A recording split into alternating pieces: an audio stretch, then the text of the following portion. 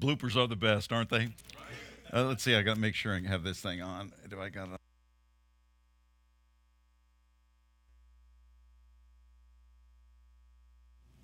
Okay, I'm on mute. Now I'm on. Sorry about that. Bloopers are the best, aren't they? Yes, they are.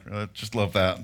I'm so thankful that you're all here, be it online or in the house. You just need to know you're really, really welcome. And I also want to say, everybody just kind of fasten your seatbelt because I'm going to say some really, really crazy things today. And so I'm not trying to chase anybody away. I'm trying to just barely maybe look through an incredible thing that God has given us in His Word that just is mind-boggling. But anyway, I'll leave that there. So, did any of you take in some of the congressional hearings 3 weeks ago about the UFOs and UAPs? What is it? Unidentified aerial phenomena. They're using that a little bit more now than instead of the old UFO term. As you might imagine, it has brought a variety of responses.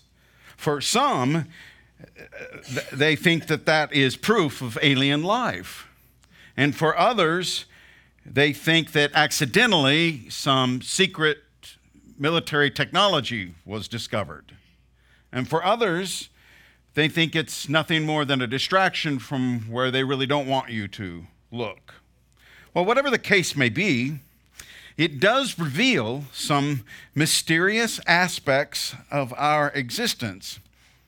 And I just want to say, that's okay. That's okay. You serve an incredible God. And if you could figure Him out, well, He doesn't deserve to be God. He's much bigger than any of us can imagine. The Bible has many mysterious passages that literally set the imagination on fire. I'm serious. And sometimes determining whether or not the ancient writer was using metaphor or was expressing something literally, well, that can be a tall task to decipher. And nevertheless, the fantastic moments in Holy Scripture beg for wild theories and imagination and dreams and conversation. It's okay. It's okay to talk about these really weird things in Scripture. It's not like we need to avoid them. For example, in Genesis 6, there is a description of the Nephilim, who were the offspring of angels and human females. These beings shared both angelic and human DNA. The Bible actually describes them as heroes of old, men of renown. Now, if you want a preacher that's just going to set some of these things to the side and not ever mention them, well, y'all are stuck with me. I don't want to put God's Word in a box that I can figure out and tie a nice little neat bow on top of it and say, see, this is the explanation. Okay, let's keep going. The Bible references the Leviathan, literally a great sea monster or sea serpent. In Psalm 74:14, it's a multi-headed sea serpent that is killed by God and given as food to the Hebrews in the wilderness.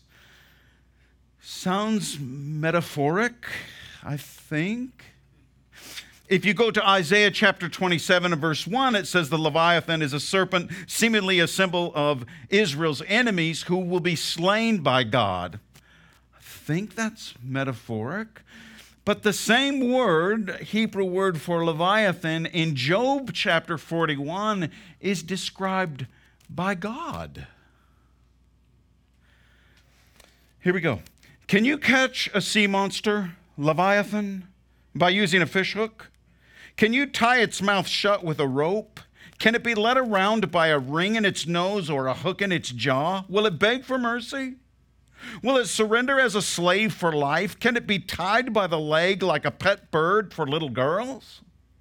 Is it ever chopped up and its pieces bargained for in the fish market?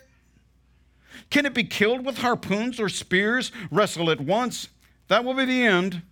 What powerful legs, what a stout body this monster possesses. Who could strip off its armor or bring it under control with a harness? Remember, this is God describing the Leviathan. Okay, here we go. Who would try to open its jaws full of fearsome teeth? Its back is covered with shield after shield, firmly bound and closer together than breath to breath. When this monster sneezes, lightning flashes, and its eyes glow like the dawn. Sparks and fiery flames explode from its mouth, and smoke spews from its nose like a steam from a boiling pot, while its blazing breath scorches everything in sight. Its neck is so tremendous that everyone trembles. The weakest parts of its body are harder than iron, and its hard as stone. And its heart is stone. When this noisy monster appears, even the most powerful turn and run in fear. No sword or spear can harm it, and weapons of bronze and iron are useless as straw or rotten wood. Rocks thrown from a sling cause it no more harm than husks of grain. This monster fears no arrows. It simply smiles at spears, and striking it with a stick is like slapping it with straw. As it crawls through the mud, its sharp and spiny hide tears the ground apart. And when it swims down deep, the sea starts turning like boiling oil and leaves behind a trail of shining white foam. No other creature on earth is so fearless. It is king of all proud creatures, and it looks upon others as nothing. Merely a glimpse of this monster makes all courage melt. And if it's too fierce for anyone to attack, God says, who would oppose me? I'm in command of the world and in debt to no one. Well, some of you didn't know that was in the Bible. And you probably didn't expect to hear somebody read Job 41 to you in Sunday morning church. But you just got it. These mysterious passages are riddled all through God's written word, this sacred account. What are we to do with them? Well, just because it's not clearly explainable or fully understood, I don't think means that we should put our proverbial head in the sand and not talk about it and move on. No, I think we embrace the mystery. And I think we ponder it and meditate on it. And when we think our children are old enough to handle it, won't keep them up with night terrors, I think we crack open the door to these extraordinary images, and we talk and dream about the wonder and power of an almighty God that's full of surprises. One of my children was the recipient of Bible stories. All of our kids, we had Bible stories with them as they were growing up each night. It came a point with one of them that they said, I've already heard these stories. And I've already heard that one. Have you heard? I've already heard that one. So Matilda and I knew it was time. So we said, okay, well, we want you to do it nice. We want you to go read Job 41. So he went and read Job 41. I left him there for about 15, 20 minutes. And I came to his room that night, and his eyes were as big as saucers. And he said, Dad, you're not going to believe it. There's fire-breathing dragons in the Bible.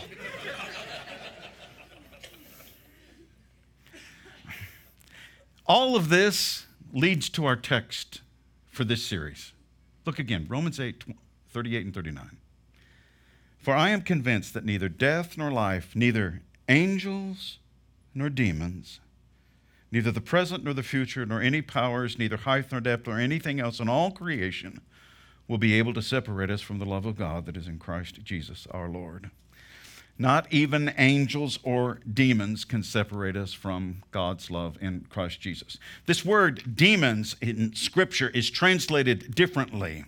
among our scholars. Some call it spirits, some say principalities, some say rulers, others heavenly rulers, devils, dark spirit rulers, rulers or their territory or powers is sometimes translated, bad spirits, fallen angels or dark rulers in the heavens. That's whipping through about 50 translations in some of the variations right there. A further description of this entity is given in Paul's word to the church plant in Ephesus, chapter 6, verse 12. Look, for our struggle is not against flesh and blood, but against the rulers, against the authorities, against the powers of this dark world, and against the spiritual forces of evil in the heavenly realms. Another description, sometimes the best commentary on the Bible is another passage in the Bible. The point being made in Romans 8, our passage about nothing being able to separate us from God's love in Christ Jesus, is that no created being can bring any level of separation between God's love and the human being.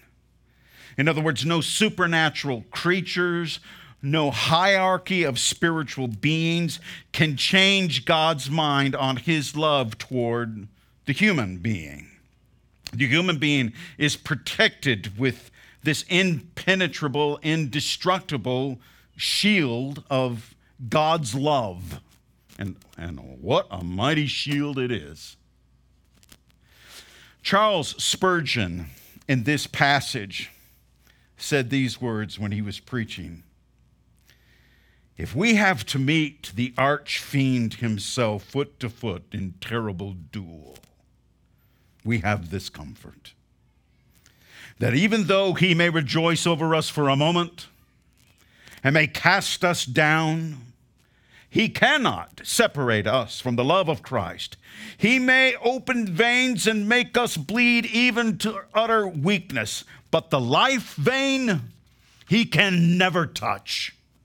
Wherefore be confident, dear brethren, that these spiritual beings, these unseen forces, these strange and mysterious powers, which you cannot fully understand, can none of them separate you from the love of God, which is in Christ Jesus your Lord. For many of us, the Lord of the Rings is far and above the best trilogy of them all. The ring, which rules all other rings, represented by the worst of the desires of the flesh and the lust of the eyes and the pride of life, is that peace that so misleads and misdirects and corrupts. Well, the character Gollum was once a fun-loving hobbit named Schmeagol in this fictitious story. And he fell under the influence of this evil ring, and it moved him into an existence of isolation and darkness. But Gandalf, the grand wizard, still saw good in the once Schmeagol, now Gollum.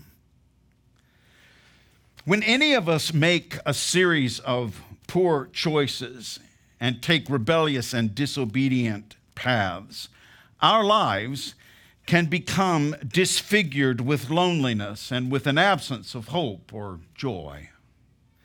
But before this physical broken existence on earth has passed, there yet remains a choice to choose for the best with the time that we have left. You got to see this scene.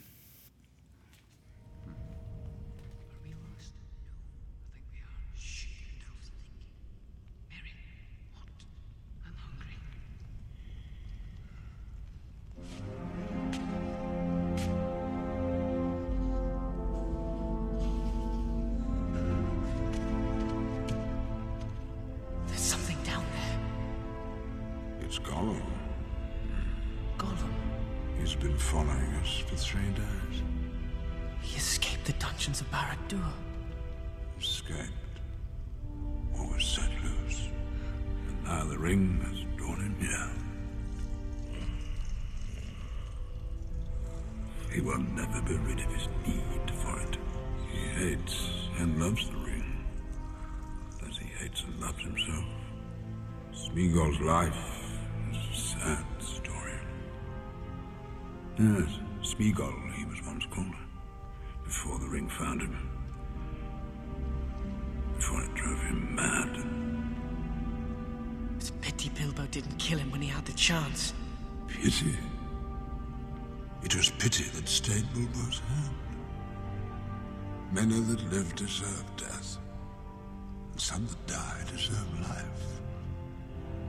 Can you give it to them, Frodo?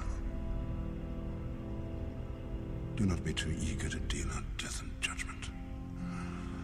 Even the very wise cannot see all ends. My heart tells me that Gollum has some part to play yet, for good or ill, before this is over. The pity of Bilbo may rule the fate of men.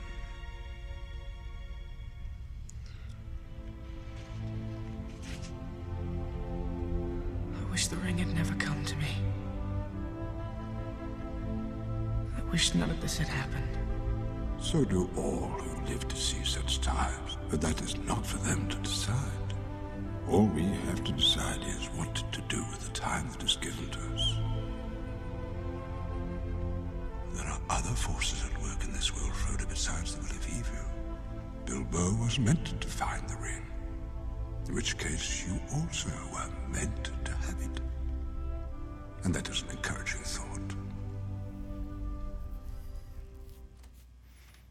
Makes me want to start watching it again. There are unseen forces in this world, and no amount of evil can remove any of us, whatever they might be, from God's love. And while we can't change our own pasts, we can most definitely reshape our future. I love the way C.S. Lewis said this. You can't go back and change the beginning, but you can start where you are and change the ending. With the inseparable love of God always with us, returning to Him and walking closer with Him is always an option. Always. Father, I feel like sometimes when we gather together, your Holy Spirit leads us into a time of great praise and rejoicing, accounting how good you are, realizing our own unworthiness, but that is so overshadowed by your worthiness. You are worthy. And at times it drives us to our knees in repentance and confession. Father, that's what I sense happening this morning. And I think it's easy to get caught up with what we're doing in life to the point that we don't take those moments to just be still and real with you. And I just pray, Father, that as we sing this song, that we would be honest with you, that even though we're sitting in a room full of people, online in a home, perhaps in a small group, that we would sense that very intimate time right now between just you and me. And that you would speak to us and that we would respond to you. Hear our prayer, Father, in Jesus' name. Amen. I do want us to stand while we sing this. Let's stand.